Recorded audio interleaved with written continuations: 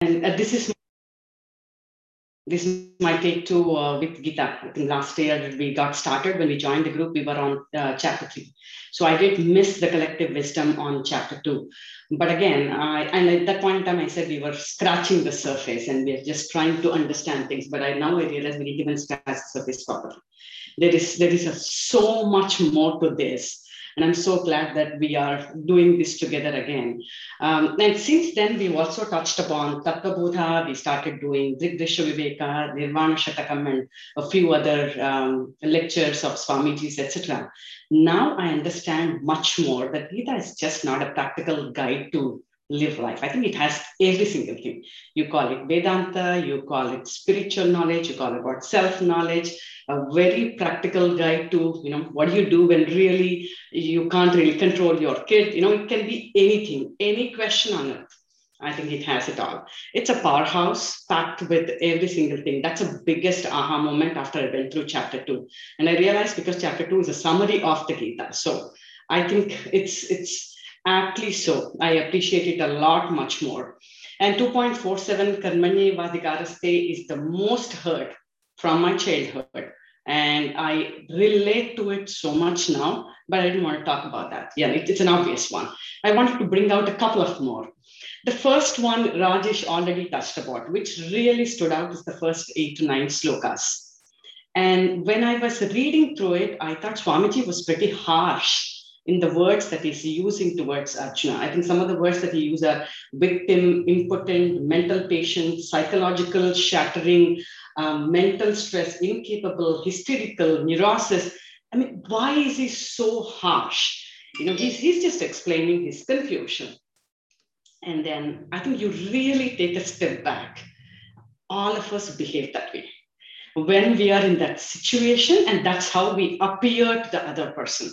There is so much more that's going on in our minds. We are explaining ourselves, we are rationalizing things, we are extrapolating the worst, and then the physical body language, every single thing is actually how he explained Arjuna was demonstrating. So after the analysis, yeah, the words sound harsh, but that's a reality. That's exactly how we guys behave.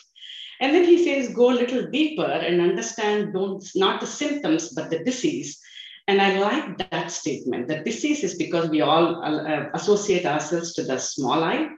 And the minute you expand yourself to a larger association, your moral confusions really come down. I think I applied this in quite a few instances. Very, very transactional.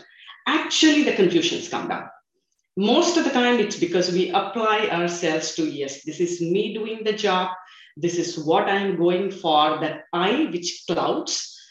The minute you really say, so what? You're not that. I think there is no further question. The confusions really come down. It's a larger statement, can be applied in a lot of, the transactional and tactical items too. And like with some of us here, I am really going for the base camp. I like the way Kishore said it. I'm still going with how I can improvise myself. I'm sure there is an ultimate goal. I'm still not there in terms of articulating what that ultimate goal is. I want to make these baby steps towards the transformation that I know certainly I want to undertake. So these are very, very practical tips for me. The minute you look at a broader picture, they look at a larger association, I think there seems to be a clarity that emerging in any situation rather than get stuck in those smaller. The second one that I wanted to bring about was another great discussion that we had about Swadharma, Swarupa, and Swabhava.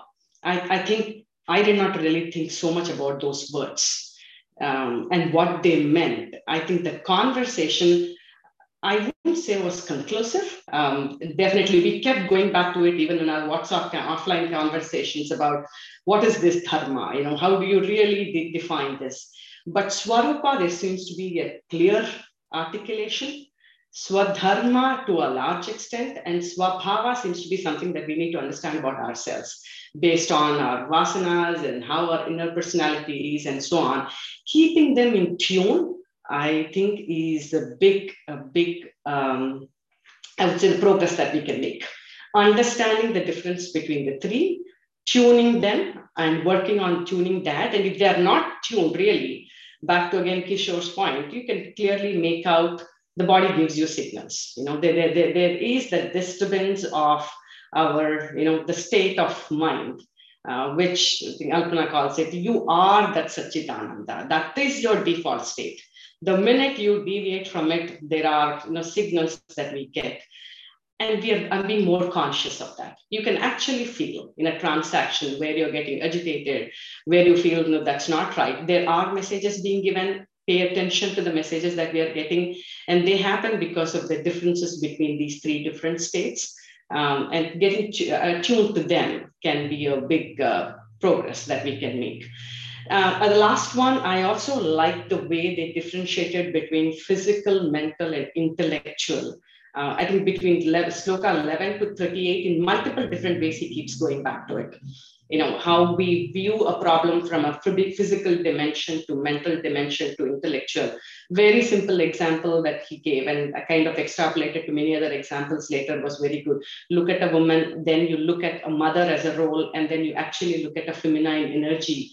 Can actually be, so again, seems like okay, now this seems trivial when explained, but when you apply to a lot of other, even diversity related conversations, a kid and a parent relationship, I think you start to relate to it a lot much more. You don't look at a kid like a kid anymore. That's a role that the kid is playing, but there's maybe a larger context there, which helps you understand and deal with those very well.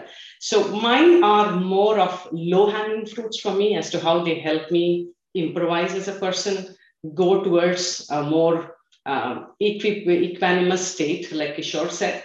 But I know for sure that those are the steps in the right direction, and there is so much more to be learned in the subsequent chapters. That was chapter 2 for me.